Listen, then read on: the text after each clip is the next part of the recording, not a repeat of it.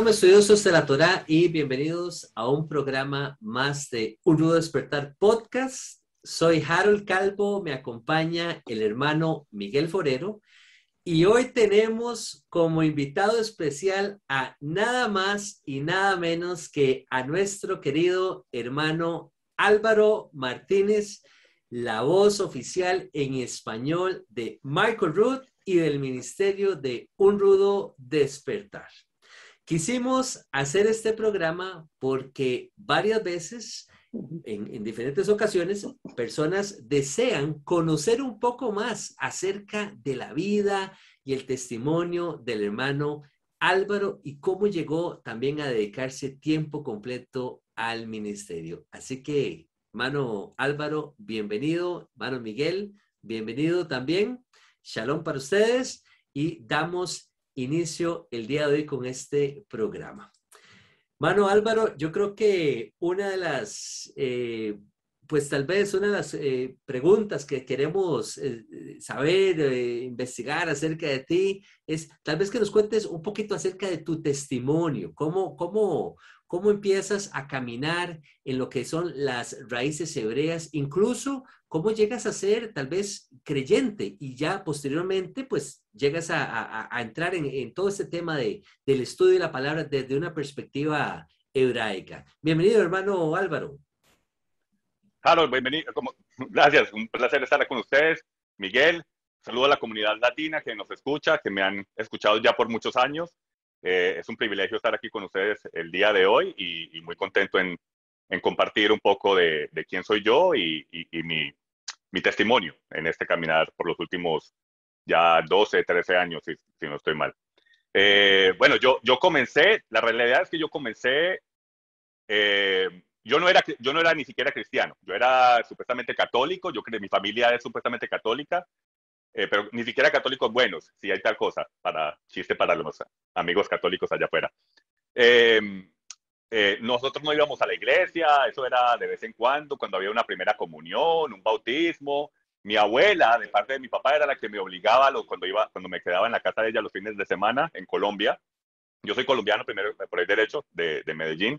Ella era la que nos obligaba a todos los primos, tienen que ir a la iglesia, y íbamos todos obligados, sin querer ir, porque imagínense, íbamos al servicio en las iglesias católicas en Colombia, que eran hermosos edificios, castillos, que están allá en Medellín.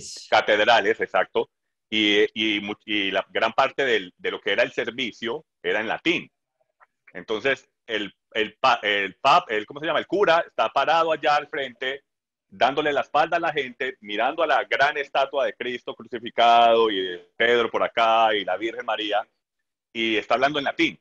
Entonces, mucho menos que yo, o sea, para una persona joven, un muchacho joven, o sea, nada que ver, estaba yendo por obligación. Entonces no era que yo no crecí religioso, siempre creí en Jesús, obviamente debe ser por esa influencia católica en ese sentido, pero también mi razonamiento, mi lógica me decía que tiene que haber un Dios. Primero que todo, cuando yo estaba creciendo, no estaba en ese empuje como es hoy en día de ser ateo, ni que Dios no existe. Todavía eso se escuchaba mucho. De hecho, yo asumía que todo el mundo creía en Dios, que todo el mundo era católico y que todo el mundo iba a la iglesia obligado, como yo. pero no era así. Pero en mi razonamiento algo me decía que no, que Dios existe, porque yo veía el mundo y yo decía, esto es muy complejo para alguien para creer que esto apareció de la nada, que una explosión en las galaxias y millones de años, y hoy en día tenemos todo lo que podemos ver y ha existido en toda la historia. Entonces nunca hizo sentido. Entonces como les dije, crecí no siendo religioso. A los 30 años de edad fue que el padre empezó y ahora mirando las cosas en retrospectiva, puedo ver que ahí es cuando yo digo, yo no soy una persona que es muy espiritual en el sentido que estoy bien buscando el Espíritu Santo y que todo, yo creo en el Espíritu Santo obviamente y todo esto, pero yo no soy de que el Espíritu Santo me está diciendo todo momento, estoy diciendo el Espíritu Santo me dijo, el Espíritu Santo. Yo soy muy cauteloso, muy cuidadoso de usar las palabras el Señor me dijo o insinuar algo así, ¿se me entiende? Pero por ejemplo, lo que es mi testimonio, viéndolo en retrospectiva, ahí puedo ver la mano del Señor, la mano del Espíritu Santo, guiándome para lo que me tiene haciendo ahora. Entonces, a los 30 años de edad, cuando yo vivía en Miami, yo crecí en Miami, yo nací en Colombia, en Medellín, en la ciudad de Medellín. A los 10 años de edad mi familia se muda para los Estados Unidos. Allá fue donde crecí y viví casi toda mi vida. A los 27 años de edad, yo trabajaba en una compañía de tabaco. La compañía se muda para acá, para las Carolinas. Yo ahora vivo en Carolina del Sur, pero la compañía se había mudado en ese tiempo a Carolina del Norte. Vengo con la compañía. Estuvimos aquí en Carolina del Norte, en Greensboro, a 3 horas al norte de aquí donde estoy ahora. Y el Señor me empieza a rodear de personas cristianas, de muchas personas cristianas, y en la compañía eran puros americanos. Acuérdate, en Miami, cuando estaba en la compañía de Miami, éramos puros latinos y todo esto, y yo vivía yo vivía en lo normal, ¿sí me entiendes? Aquí en Carolina del Norte estoy rodeado de muchos americanos y me empiezan a invitar a la iglesia. Me empiezan a invitar a la iglesia. ¿Todavía no estás católica, casado aquí, Álvaro, en este momento? No, yo ¿Todavía estoy estás soltero. soltero? Yo estoy soltero y sin compromiso, como dicen.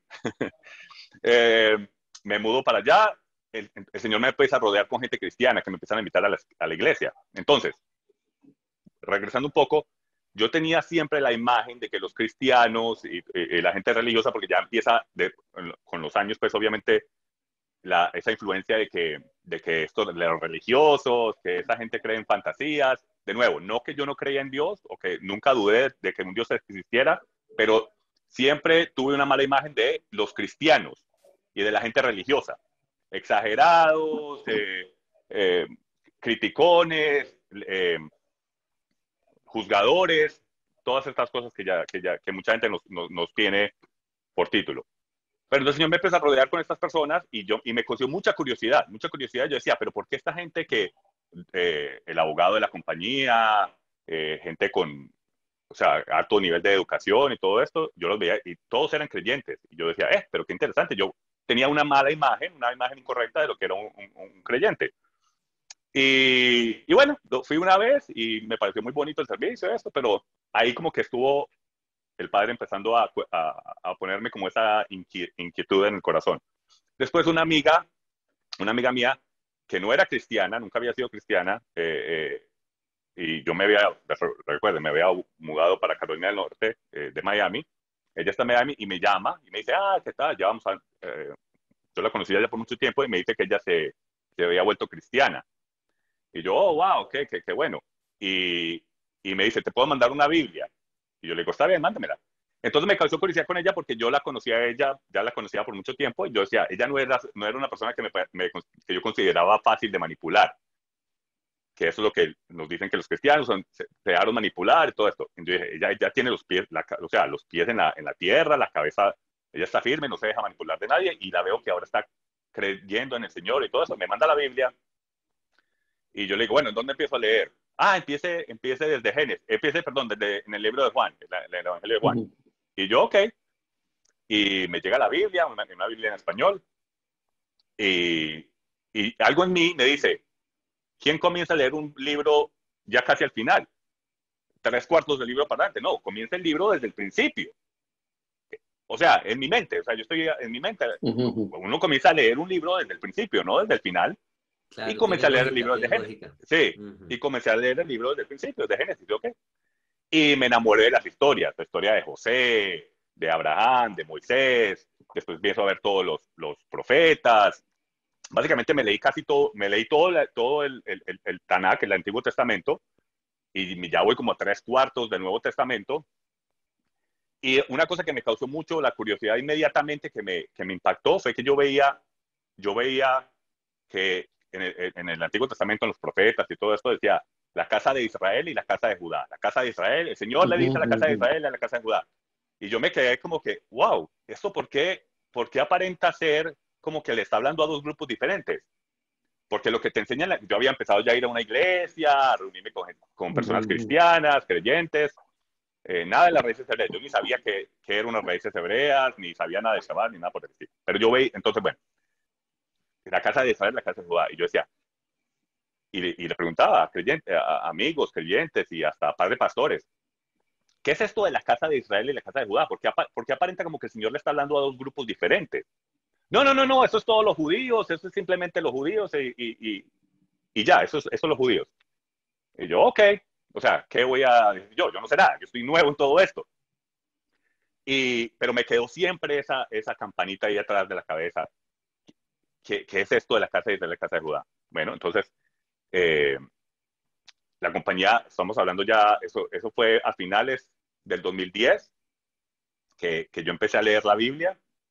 La compañía, desde el 2007 al 2010 estuvimos en Carolina del Norte, la compañía se regresa para la Florida por unas cosas que sucedieron, y yo me regreso a la Florida y empiezo a congregar en la congregación de la amiga mía que les comento que me mandó la Biblia. Son cristianos, son una congregación cristiana evangélica. Y, y recuerden, yo ya estoy leyendo la Biblia, yo llevo leyendo la Biblia y yo me estoy reuniendo.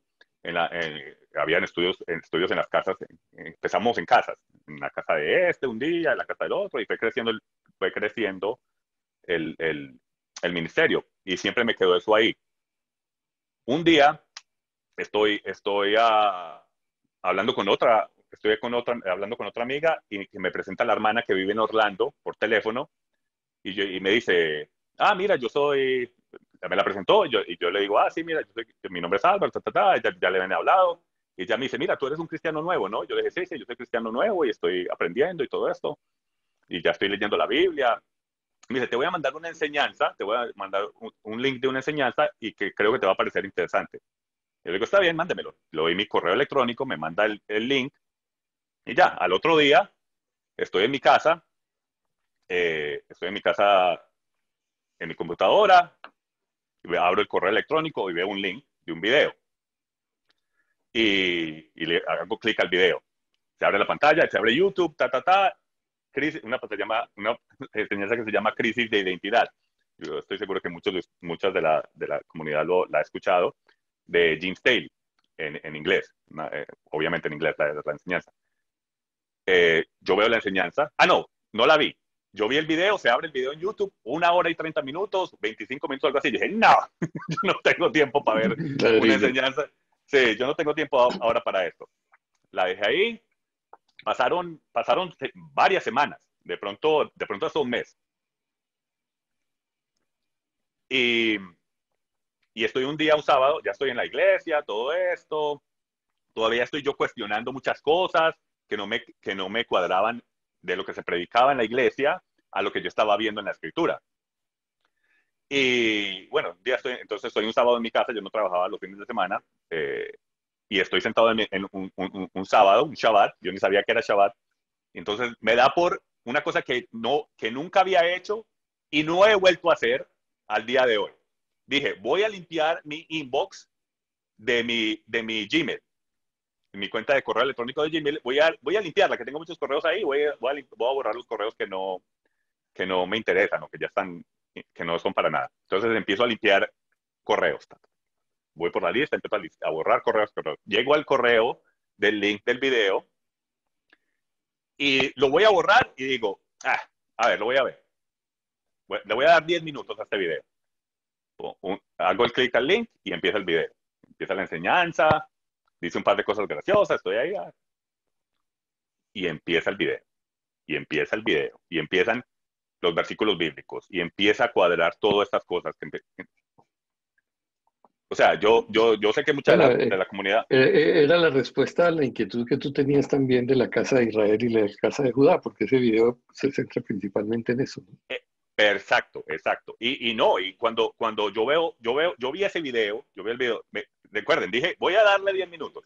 Me vi el video entero, me quedé sentado en la estaba, no, es que es como si hubiera pasado ayer.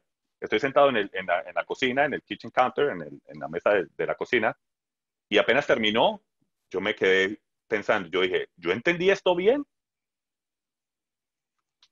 Otra vez lo puse otra vez, y me lo vi todo, detrás, o sea, inmediatamente lo vi de nuevo. Cuando terminó el video, después o sea, ya estoy 2 horas y media, 3 horas, sentado ahí viendo el mismo video. Cuando terminó, yo me quedé pensando, dije, sí entendí bien el video y Si esto es verdad, entonces todo está al revés en el mundo cristiano. Todo lo que todos mis amigos están creyendo, todo lo que yo estaba empezando a creer, está al revés, está completamente upside down, hay que darle una vuelta de 180 grados a esto.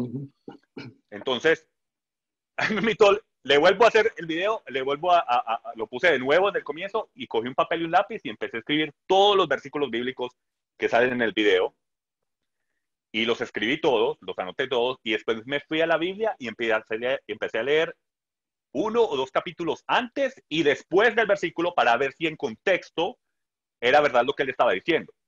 Porque eso es algo que yo tengo. Yo no me creo, yo todo siempre le estoy buscando el hueco. Yo estoy buscándole el hueco a todo siempre.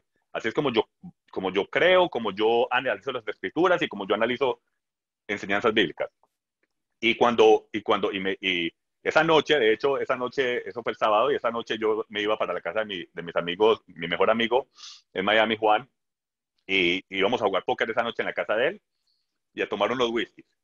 Y nos quedábamos hasta las 3, 4 de la mañana jugando póker y eso, y charlando, y en su casa, él tiene una familia muy hermosa, y esa noche estábamos jugando póker, pero yo no estaba ahí, todos los muchachos estábamos ahí, y mi cabeza estaba en ese video, pensando en esos versículos bíblicos, en la respuesta a la pregunta de que las 2 casas, la casa de Israel y la casa de Judá, y llegué a la casa a las 5 de la mañana, y me fui otra vez a ver el video. Y no, eso fue un fuego que se prendió porque yo dije, no, es que si esto es verdad, esto va a cambiar, primero que todo va a cambiar el mundo cristiano, y como le digo, está al revés, estamos creyendo al revés. Y bueno, y ahí empezó mi entrada a la fe, porque en verdad yo llevaba de cristiano, por decirlo así, de que le había entregado mi corazón al Señor. Yo no llevaba más de un año de cristiano. 8 o 9 meses era que yo había entrado, que ya yo dije, no, ok, voy a empezar a seguir esto. Y mira, les digo una cosa, cuando esa enseñanza la entendí, obviamente, y de nuevo, todo es por la mano del Señor, el Espíritu Santo, y fue porque yo también había empezado a leer el libro desde el principio, desde Génesis. Claro. Si yo no hubiese entendido la bendición sobre Efraín y Manases, y lo hubiera leído ahí, y hubiera entendido eso, y hubiera visto eso de la casa de Israel y la casa de Judá, eso me hubiera pasado por encima, no hubiera entendido la enseñanza, porque, y lo sé que lo viví como testimonio personal, porque yo me senté cuando yo entendí esto, yo me puse en fuego, yo a todo el mundo le quería enseñar esto, y venga, ustedes tienen que entender, yo cogí cogí todos los versículos bíblicos, las pantallas, las doblé al español, porque la congregación que yo iba, mis amigos en Miami, la congregación que yo iba era una congregación latina, mucho colombiano, puertorriqueño, latino, yo vivía en Miami, y era una congregación en español, no era americano, muchos no hablaban inglés, y yo doblé los versículos, las pantallas, las hice en, ¿cómo se llama esto de programa? PowerPoint, no. PowerPoint, le hice en PowerPoint, y me memoricé la enseñanza tanto que hasta dije los mismos chistes que él dijo en inglés, los dije en español, que ni siquiera salían muy buenos. Y la repetí, y en mi casa puse las pantallas en el televisor, y el que viniera a escuchar, yo le predicaba esto. Ok, no era un doblaje del video, todavía no estás en eso. No, todavía no, exacto, no estoy en eso. Simplemente tú estás copiando la imagen, copiando la enseñanza y la replicas usando un PowerPoint. Exacto. Y lo estoy doblando a como yo lo recibí. Como yo entendí, entonces de esa misma manera lo estoy queriendo explicar. Y por eso digo que es tan importante el leer el libro desde el principio, porque yo me senté con personas, no solo hispanos, personas americanas o bilingües. Me recuerdo específicamente una amiga que había crecido toda su vida en la iglesia cristiana evangélica. No tuve que doblarle nada, le puse el video en inglés, como yo lo vi, y me senté con ella en mi sofá. Veamos yo le dije, yo venía, mire, usted tiene que ver esto, va a cambiar, le va a cambiar la vida, esto es lo que en verdad la escritura quiere decir. Y le pongo el video, vio el video entero conmigo, y cuando termina el video me mira, me dice, ¿y? Justo como eso, que eso, y que, justo eso te iba a preguntar, mano Álvaro, ¿cuál fue la respuesta ante esta gran impresión que tú te llevaste cuando viste el video? Porque en el caso tuyo, personal, la reacción tuya fue muy rápida. O sea, tú abriste los ojos de una manera casi instantánea, menos de un año, estar estudiando la escritura, estar leyendo, ves este video, yo lo veo como una herramienta que usó el Todopoderoso para ampliarte el panorama y tú, como que tu corazón estaba listo, estaba preparado para recibir esa enseñanza y entonces, ahora sí, se te amplía ¿verdad? La el vista y tú panorama. dices, wow, Ujú. ¿qué es esto tan impresionante? Y yo creo que los que hemos vivido esto sentimos como un fuego, una emoción y queremos ir entonces a compartirlo con un montón de gentes y familia y eso es como la Así es. parábola que dice que aquel hombre que encuentra un tesoro en una tierra, en un terreno, y entonces luego quiere ir a contarle a todos sus conocidos acerca de este tesoro, ¿verdad? Entonces, Así es. esta muchacha reacciona, pero, o más bien no reacciona, se queda No como, reacciona. no No, reacciona, ¿verdad? Más exacto. bien No, dice, bueno, y yo creo que es porque múltiples cosas ocurren ahí. Yo creo que la razón por la cual yo lo pude recibir y asimilar inmediatamente es porque yo no venía indoctrinado ya. Acuérdense, yo soy Correcto. nuevo en la fe, yo Claro. apenas estoy aprendiendo lo que la iglesia está creyendo, yo todo lo estoy cuestionando, como que todavía estoy poniendo, ok, lo que me dicen todavía lo tengo por acá, por acá, por acá, por acá, porque yo estoy también leyendo desde el principio, que desafortunadamente eso es lo que la iglesia cristiana por lo general no hace. Van y leen un otro que otro versículo, pero no van y leen el libro desde el principio de Génesis y aprenden las historias y ven el contexto completo de lo que es el libro. ¿Sí me entiendes? Sino que son versículos por aquí, Ujú. versículos por allá. Y en la iglesia cristiana, por lo general, lo único que leen es el Nuevo Testamento. Entonces yo venía, No, yo no, venía, perdón, y es el Nuevo Testamento, pero también con una interpretación ya acomodada, una teología que se ha desarrollado a través de los siglos, uh-huh, una teología que es hasta antisemita y, yeah, y, y donde Jesús, pues, incluso su nombre está totalmente despojado de su identidad hebrea. así Entonces, es, claro, afortunadamente tú no entraste en un programa de discipulado, porque el programa de discipulado que se hace en las iglesias es precisamente ese adoctrinamiento, right, de entrar con la gente a estudiar, mire, esto es lo que se debe leer y esto se debe entender de esta manera. No claro. solamente que leerlo, sino así se entiende. Y obviamente Dios te protegió de todo eso, afortunadamente. Amén, amén, amén. No, sí, eso fue. Entonces, de nuevo, como dijimos, yo no venía indoctrinado, entonces tenía una mente limpia en ese sentido. O sea, tenía un papel en blanco, Claro, un maravilloso. papel en blanco donde se podía escribir. Y entonces entiendo esto y, y, y me cambió la vida. Volviendo al tema de ella, que le pasó y no solo a ella, a muchas personas que supuestamente creyentes que llevan en la fe mucho tiempo y todo esto y les pasa la enseñanza por encima, es porque sí, porque ya vienen indoctrinados con que, primero que todo, con que Jesús abolió la Torá. Cuando usted ya Claro, viene con esa mente, con ese foco de que ya la Torá está abolida, entonces lo que le estemos diciendo por este lado de que no, los mandamientos de Dios, eso es una bendición, hay que guardar. El mismo Jesús dijo, el mismo Yeshua dijo, si me amáis, guardaréis mis mandamientos.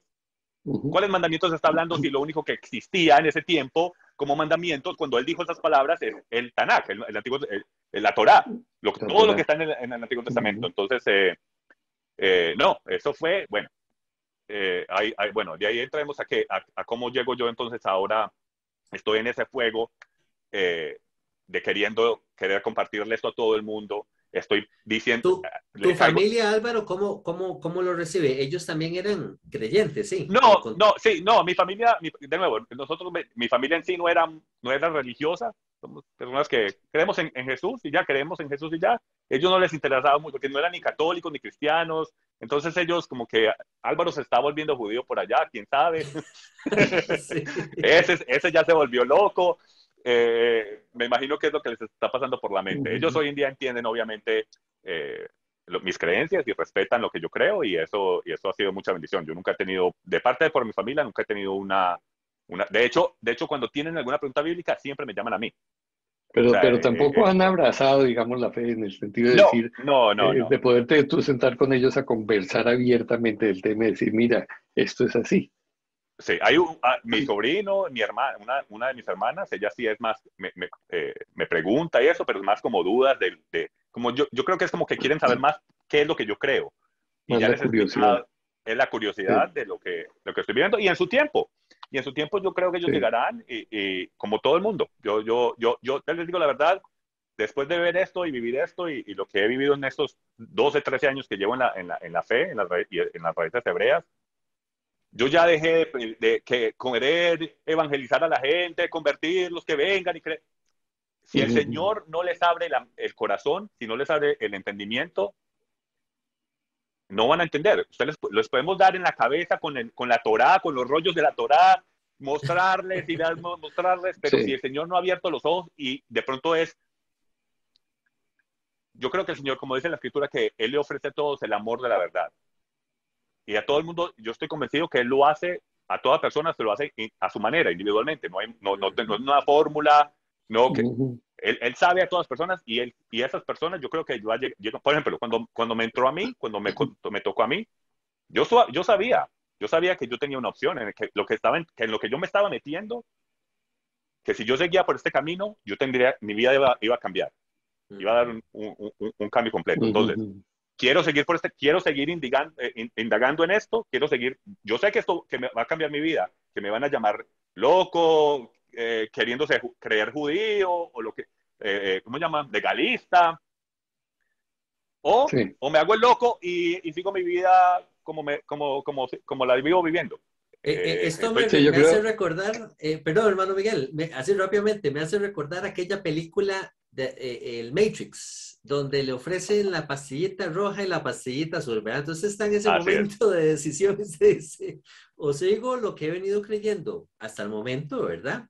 Ujú, Y sigo en este caminar, o ya me voy a adentrarme, voy a profundizar un poquito más y como que se me va a ir ampliando el panorama y entonces ya voy a ir conociendo más verdades dentro de la escritura, pero eso sí, con una condición, que todo va a cambiar a mi alrededor, ¿verdad? Las personas ya no va a ser el mismo trato, ya la gente incluso puede ser que exista una cierta resistencia de gente que uno estima, de gente que uno pues respeta, hermanos ujú. incluso en la fe, en la iglesia, en la congregación, porque la gente, como tú bien lo decías, la gente no lo comprende de primera entrada. De hecho, hay gente, habemos gente que estuvimos por 30, 40 años y nos hablaban de ese pasaje que tú mencionaste al principio, la bendición de Efraín y Manasés, ¿verdad? Ya por Génesis 48, si no me equivoco, que usted dice, no estoy familiarizado con ese pasaje, ¿verdad? Háblame más de tal vez de las parábolas, las enseñanzas de Yeshua, y en tanto tiempo uno dice, pero ¿cómo es posible que yo no haya estudiado, no haya ido al inicio del libro? Sí, Claro. como tú lo hiciste. Entonces, me llama Ujú. mucho la atención de que tú tuviste esa curiosidad desde el puro principio y por ende fue más fácil poder tal vez asimilar esta información y no te golpeó tan duro, no estabas tan adoctrinado y de esa manera la palabra cayó en una buena tierra, nuevamente como dice otra parábola por ahí, ¿verdad? Amén. Esa semilla cayó en buena tierra al punto que dio fruto, ¿verdad? Tú Amén. mencionabas otro aspecto que yo digo, pues marcó la historia para mucha gente, mucha audiencia que llegó a ver el material que posteriormente tú llegaste a realizar, que me gustaría que también nos comentaras un poco más de eso, propiamente de ese video, de crisis de identidad. ¿Cuántas personas, Mano Álvaro, cuántas personas llegaron incluso a la fe de las raíces hebreas a través de ese video? Ese video fue como un puente, una herramienta nuevamente que el padre utilizó y lo interesante es que tú no estabas en esto, o sea, tú no te desarrollabas en esto, tú nos contaste que estabas en otra compañía, te moviste a Carolina del Norte, o sea, nada que ver con algo ministerial, simplemente fue un mensaje que Exacto. te llegó y cambió tu vida y ahora entonces tú viste la manera de cómo algo había que hacer con este video, pues. Claro, claro. No, les digo que Sí, yo tenía un trabajo secular, yo era el director de compras de una compañía de tabaco, eh, que, y estuve en esa compañía por más de 10 años, más de 10 años, y después cuando entro en esto, que, mire, les digo, cuando esa enseñanza, yo todavía, cuando estaba, acuérdense, estoy nuevo, estoy entrando a la fe, me llega este video, antes de ver el video, siendo cristiano, yo dije, no, yo quiero conocer la Biblia, yo quiero conocer al Señor, seguirlo de la manera que Él quiere que lo sigan. Pero yo todavía estaba con lo que se predicaba en las iglesias y todo esto, yo todavía estaba como que un pie acá, un pie adentro, otro afuera, no de caminar con el Señor, sino de las creencias de la iglesia o de lo que enseñan en las iglesias y todas estas cosas. Pero cuando yo vi esa enseñanza, cuando vi la enseñanza y entendí obviamente el mensaje, yo todavía estaba, antes de eso, yo estaba todavía como que, ok, como lo que se escucha mucho, que la Biblia está manipulada, que uno no sabe si le debe confiar en ella, todo este cuento, ¿no? Que ya hemos escuchado miles de veces. Pero cuando esa enseñanza yo la leí, y como ya había leído gran parte del libro entero, fue como que ahí la escritura se volvió verdadera. Les digo la verdad que, mire, en mi mente es como que las letras salieron del libro, las palabras salieron y yo dije, Cobró no, esto vida, es real. Yo algo vi, cobró sí, vida. cogió vida. Yo vi desde el principio del libro hasta el final del libro, yo vi ese hilo. Porque una pregunta que yo tenía mucho era, después si queremos entrar en algo más controversial, yo decía, ok, yo vi la historia, o sea, yo decía, porque una de las preguntas era, ¿quién es Jesús en verdad? ¿Es Jesús Dios? ¿Es Jesús el Hijo? Si Jesús es el Hijo, ¿por qué Dios manda a su Hijo? ¿Y qué tiene que ver eso cuando entendiendo ya lo de las dos casas? Ok, el divorcio, y no voy a entrar en eso ahora porque nos vamos por Claro, otro lado, pero podemos entrar en eso también. Y esa enseñanza respondió esa otra pregunta que yo decía, ¿quién es Jesús? ¿Es Jesús Dios? ¿Es Jesús el Hijo? ¿O es otra cosa? ¿Qué es Jesús? Y, y, y, y esa enseñanza, aparte de responder lo de las dos casas, ¿quién es la casa de Israel, la casa de Judá? Me respondió que quién es Jesús en verdad.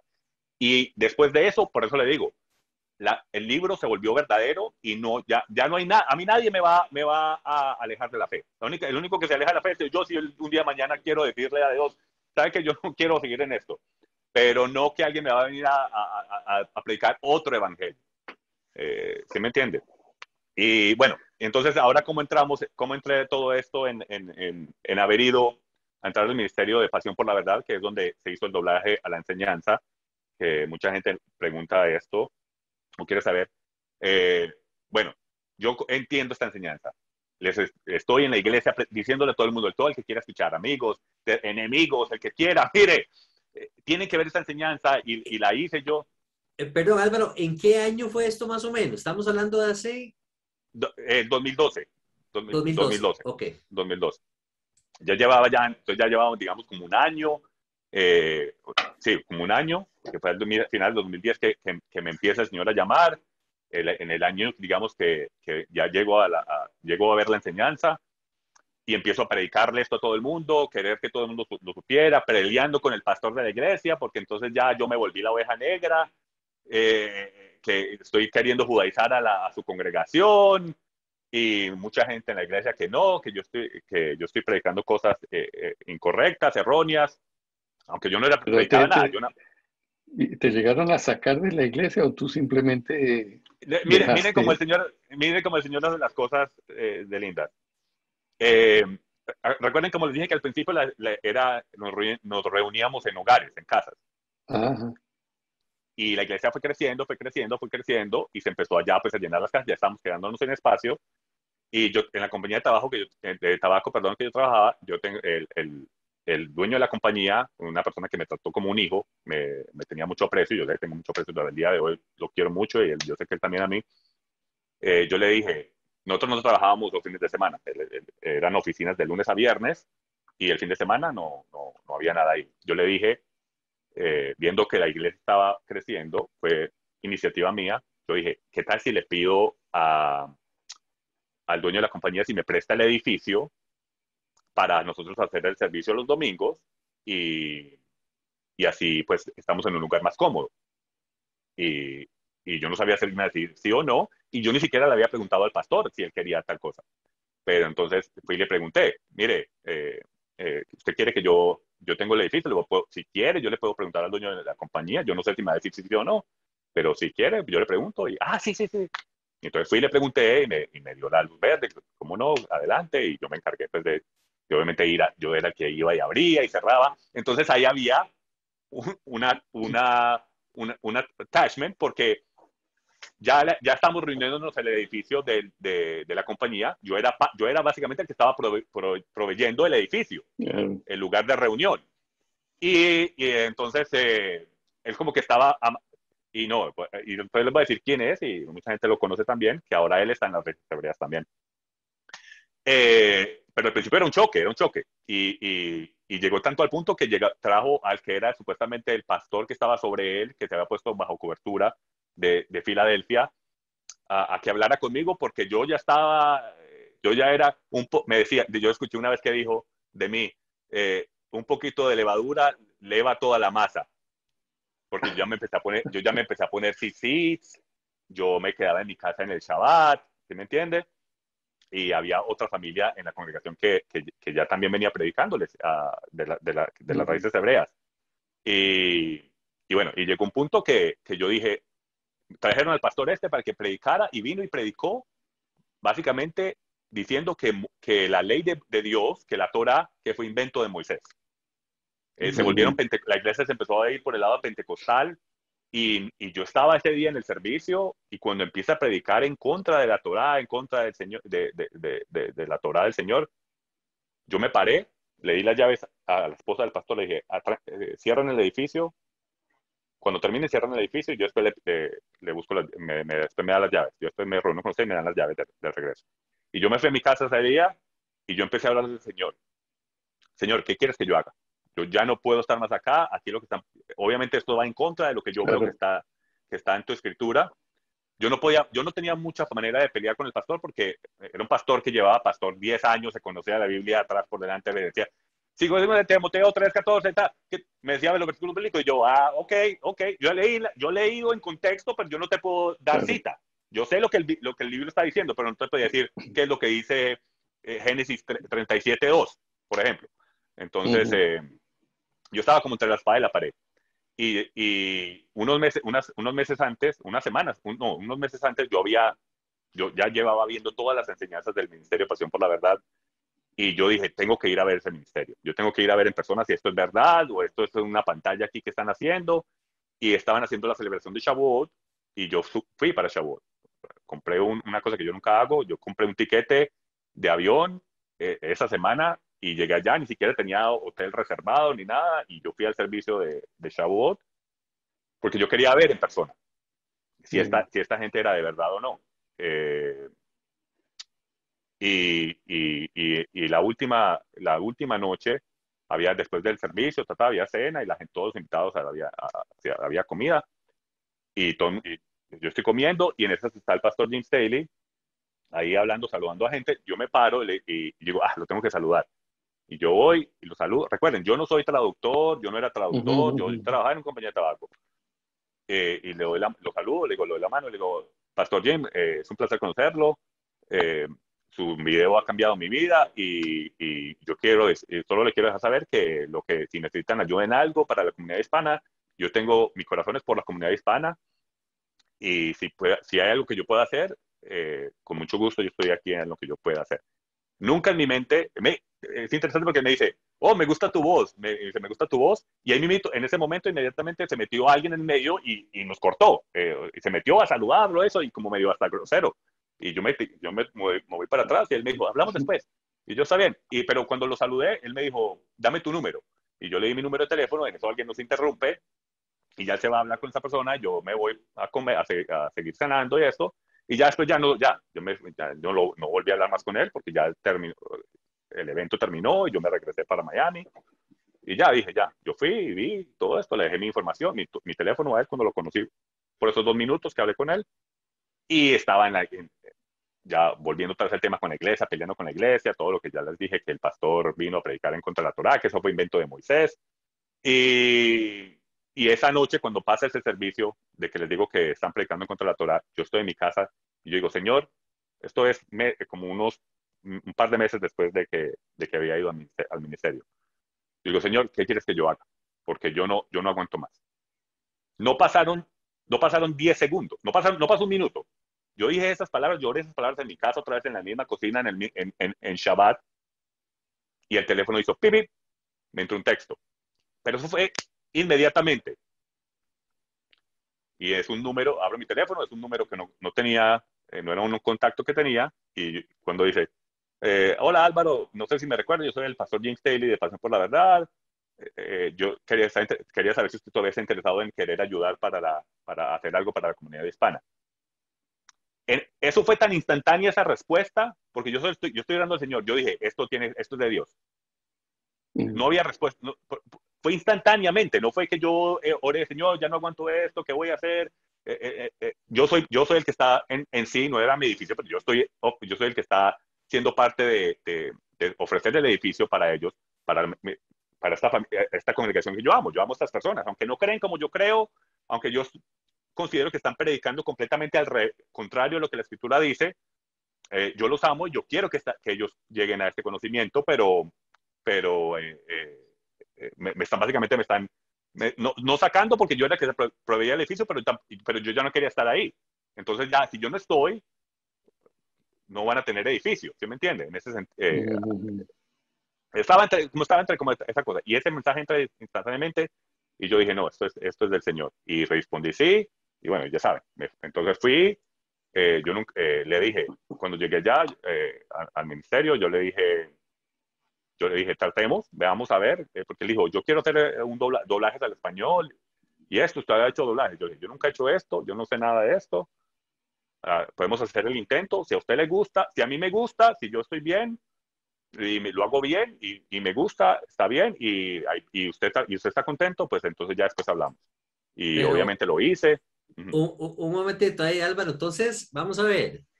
Tú empezaste a servir al Señor hasta cierto punto porque tú empezaste a moverte con el tema del edificio, primeramente con esta congregación, porque Ajá, y tú estando en el trabajo de la tabaquera, ¿verdad? sí. Cuando tú decidiste ir a visitar ya por segunda vez al hermano Jim, ahí ¿qué sucedió? ¿Ahí renunciaste y entonces te fuiste para allá o no? ¿Ahí seguiste con el trabajo No, yo fui y entonces yo le dije, pero en mi mente yo estoy asumiendo, no, pues hago algo desde mi casa, algo en la computadora, algún software, y lo que menos me imaginaba, no, me dice, no, sí, yo quiero que esté aquí, que se venga para acá y esté aquí tiempo completo y sea el traductor, el de doblajes de tiempo completo. Y, y fue esas cosas como que yo supe inmediatamente que sí, que eso era lo que tenía que hacer.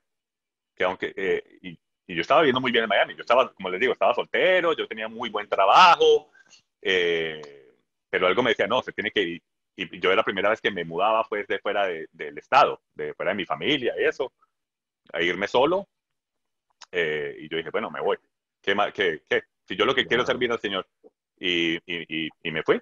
Y estuve allá 4 años y ustedes saben todos los doblajes Sí, que se hicieron para el ministerio y ha sido una gran bendición para la comunidad hispana y yo lo único que puedo estar es agradecido que el Señor me haya dado el privilegio a mí de haber sido esa voz, porque el Señor pudo haber escogido a cualquiera. claro. Yo no soy el único bilingüe en el mundo, y mucho menos en las raíces hebreas, y el impacto que ha tenido. Y ahora con Michael, después, que eso es otro testimonio, ¿no? Sí, bueno, pero antes de entrar ahí, yo quisiera anotar un par de cosas. Es que para la audiencia en general, el conocer esta historia de Álvaro debe ser muy motivante porque eso que seguramente muchos de los oyentes están pasando, están yendo a través de ello, es digamos que casi el modelo de todos los que decidimos poner la mano en el arado y seguir a Jesús y luego meternos en esto de conocer la verdad a través de las raíces hebreas. Y no es fácil, tal como le pasó a nuestro hermano Álvaro.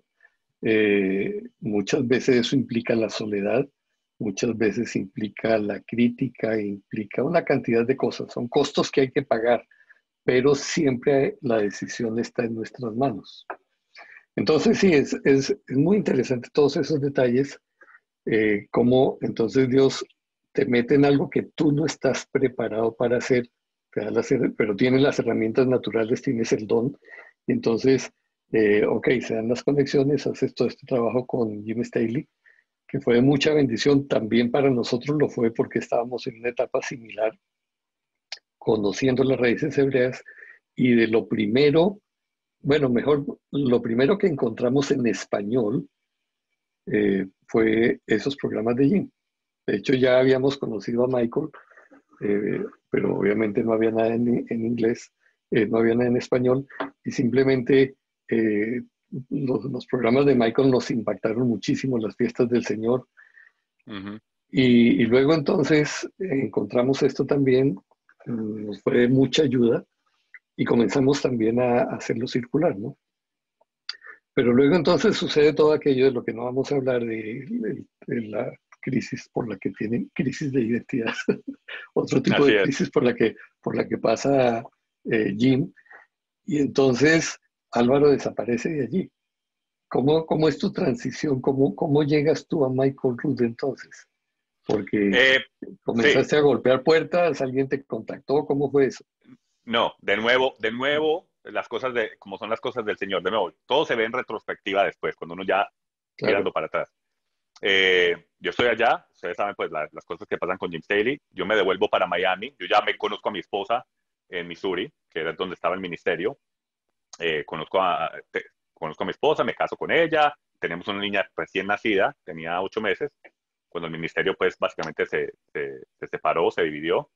Nosotros nos devolvemos para Miami, que originalmente la idea era que yo iba a ir para Miami a continuar siendo parte de Pasión por la Verdad y tratar de seguir compartiendo, continuar con el ministerio en español desde Miami. o sea, la idea Desafortunadamente, era que tú ibas como a organizar una congregación en algún momento, algo así. como a ver si empezar algo, porque obviamente estábamos haciendo las cosas era el que hacía, yo era el ministerio en español de Pasión por la Verdad era yo, no había Claro, más nadie. claro. Era yo. Entonces, la idea era, bueno, me voy para Miami, que yo igual estoy predicando, entre paréntesis, estoy predicando a latinos, a hispanos. Entonces, en Missouri no están. Yo vivía alrededor de americanos, mi esposa de hecho es americana, allá yo no hablaba español con nadie. Digo, nos vamos de nuevo para Miami, me voy para Miami, mi esposa por primera vez, y a ver qué abre el Señor allá, con pasión por la verdad, porque ya ya estoy siendo conocido pues como la voz de Jim Staley en español y esto, y las raíces hebreas.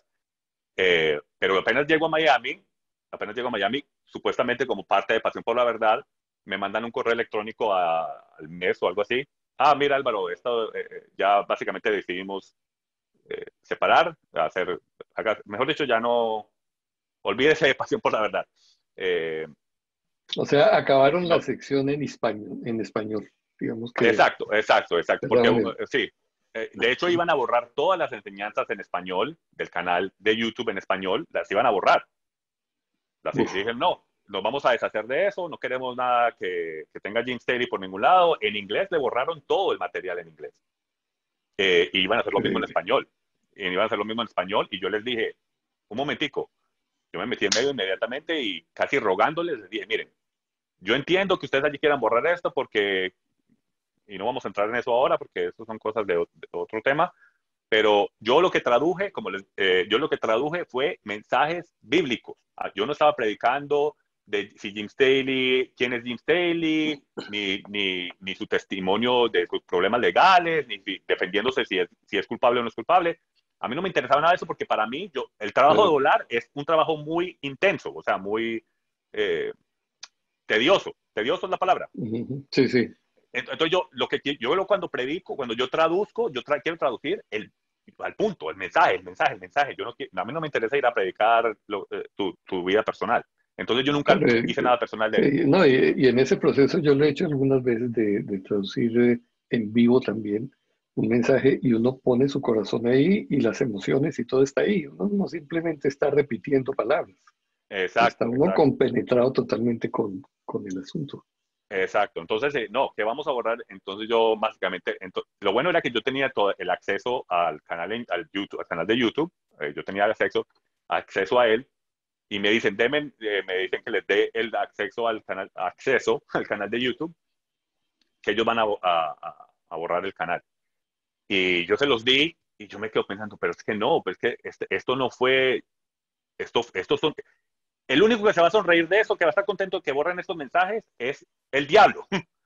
Porque esto está cambiando la vida de las personas. Y yo fui, básicamente, eran 4 cabezas, las del ministerio supuestamente, los llamo a todos, uno de ellos ni siquiera me quiso contestar el teléfono, y básicamente les rogué que no me borraran el canal, que por favor, que miren, que les expliqué ya que yo no estaba glorificando a Jim Staley, yo estaba traduciendo las enseñanzas bíblicas, que me cambió la vida a mí y le ha cambiado la vida a muchos.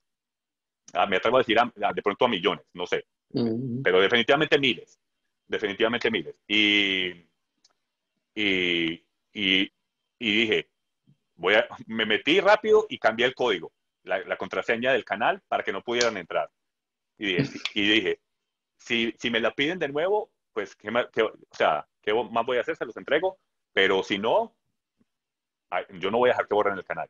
Y gracias a Dios nunca me lo pidieron, como que hicieron, o sea, aceptaron mi, mi rogación de que no, por favor no borran el canal, y ya no quisieron, no me tocaron nada, no tocaron más nada del canal, Ya. y hasta ahí, hoy es día está, y cuando Jim Staley salió, yo le devolví el canal, dije, mire, esto es tuyo, él me lo pidió, y yo con mucho gusto, y se lo entregué, porque eso a la hora de la hora, eso era de él, Claro.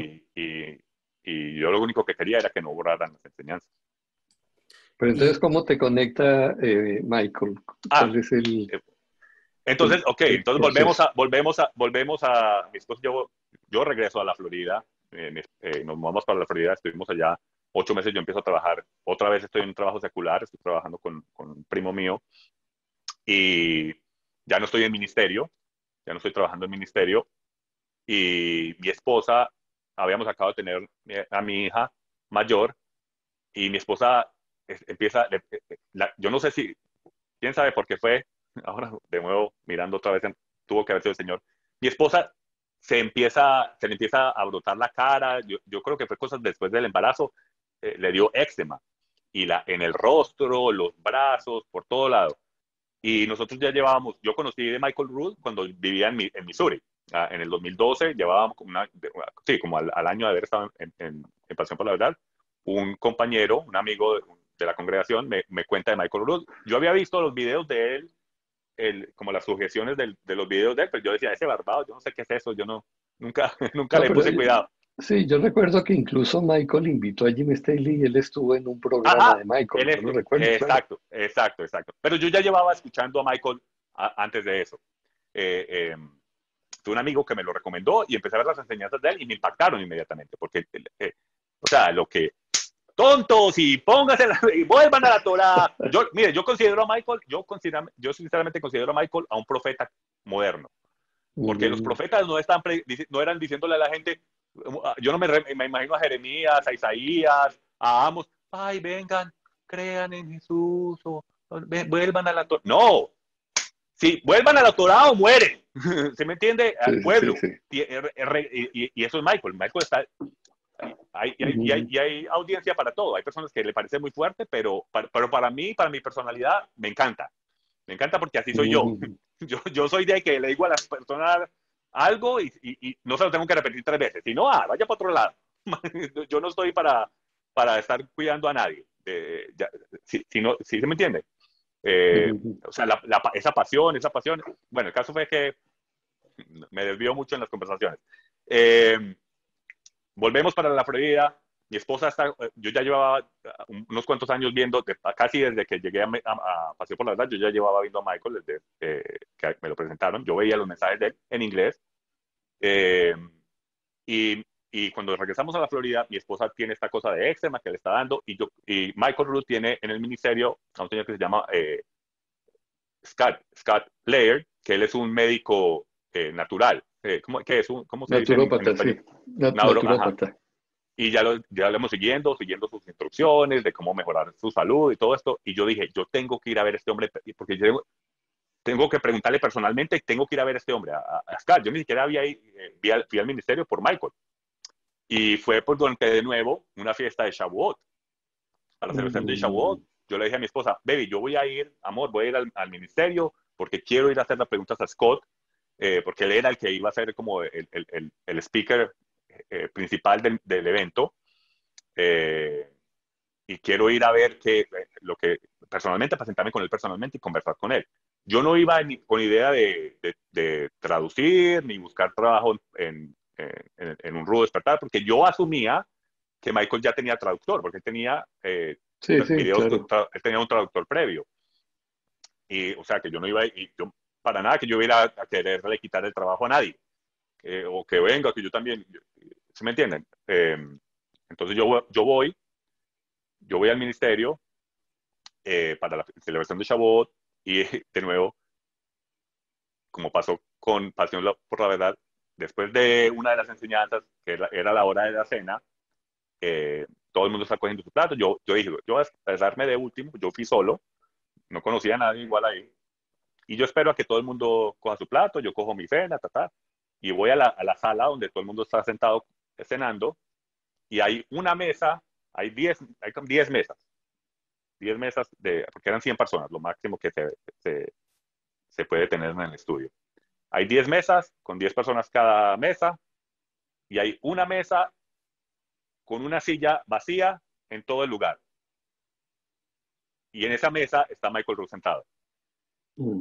Yo voy y me siento en esa calladito, me siento, y él está hablando está Michael Root sentado en esa mesa donde solo hay una silla vacía, no tenían solo lugar donde sentarme, me siento ahí, yo escuchándolo, él está hablando con dos mujeres afroamericanas, americanas, que no hablan español, y él está hablando con ellas de el ministerio en español, su ministerio latino. Él está hablando del ministerio en español y yo me quedo, de nuevo, yo estoy asumiendo que él tiene su traductor y todo esto, y yo le Ujú. digo, y yo estoy ahí cenando, y ya entro la cucharada, yo le digo, ay, Michael, un placer conocerlo, y muchas gracias por lo que usted está haciendo para la comunidad hispana, porque se necesita, no hay mucha gente predicando la Torá en la comunidad latina. Yo vengo Ujú. de haber hecho ministerio en español, y me dice, oh, sí, ¿tú qué hacías? Y yo le dije, me dice lo mismo, me gusta tu voz. Me dice, ¿usted qué hace? Lo mismo que me había dicho Jim Staley antes. Me dice, ¿usted qué hacía? Y yo le dije, no, yo era la voz en español del Ministerio Pasión por la Verdad, de Jim Staley. El hombre se le abren los ojos como dos lámparas, Claro. se para y me dice, sígame, venga conmigo. Y yo, no, me dice, antes de eso me dice, diga algo en español. Y todo el mundo, porque Michael Rourke tiene una voz fuerte, o sea, Claro. él tiene una voz fuerte y como ustedes los ven en televisión, ese es Michael Rourke. Michael Rourke no está haciendo un show, él no está haciendo una pantalla, Ujú. no está jugando un character, él es así, él es una persona muy viva. Entonces, me dice, diga algo en español, y todo el mundo se voltea a mí en el lugar, y yo, no, dígalo en español. Y ni recuerdo qué fue lo que dije, y me dijo, venga a mi oficina. Y nos paramos los dos, me lleva a su oficina, ya le toca ir para el estudio de nuevo, porque ya va a empezar otra vez el evento. Me dice, tome mi celular, está hablando con alguien, tome mi celular, siéntese en mi silla, hable con ella, y después me entrega mis cosas. Me dejó en su oficina, un hombre que ni conoce, a mí ni me conocía, primera vez que me Ujú. ve, y me llevó a su oficina, me dejó con su celular y se fue. Y esto me deja con Annalil, que es su esposa hoy en día, que ya era la encargada del Ministerio en Español, todavía lo es, pero y hable con ella. Ella es la encargada del Ministerio en Español. Y yo la saludo y le digo quién soy. Ella reconoce que, ella ya había escuchado de Pasión por la Verdad. Y, y me dice que ellos llevan 6 meses yo no sabía, el que era el traductor de Michael previo, él se había retirado hacía 6 meses. Ellos ya no tenían traductor. Hace 6 meses llevaban orando 6 meses para que el Señor trajera la nueva voz de Michael Root. Y, y bueno, y aquí Sí, se estamos. dio la transición. Oh, Así, y hoy en día estoy haciendo los videos de Michael, y igual un gran impacto hemos tenido. El Señor ha bendecido el trabajo que he hecho. Eh, Sí. y muy contento de eso, porque eso es lo único que yo quiero. Yo quiero ser una luz al mundo como el Señor nos manda a través de sus escrituras, y que me dé el privilegio de hacerlo, y que sea bendecido, porque obviamente es bendecido, no es porque yo sea muy buen traductor, ni porque yo sea muy santo, muy justo, o nada por el estilo. Es porque a él le complace bendecir el trabajo, él quiere que su gente despierte, y bueno, y aquí estaremos haciéndolo hasta que él lo permita.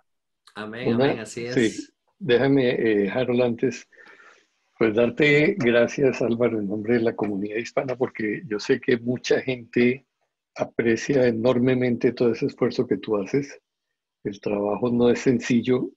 Hubiera querido que nos contaras un poco más, pero ya no hay tiempo, un poco más acerca del proceso técnico de cómo se hace, porque uno no se imagina cómo es esto, ¿no?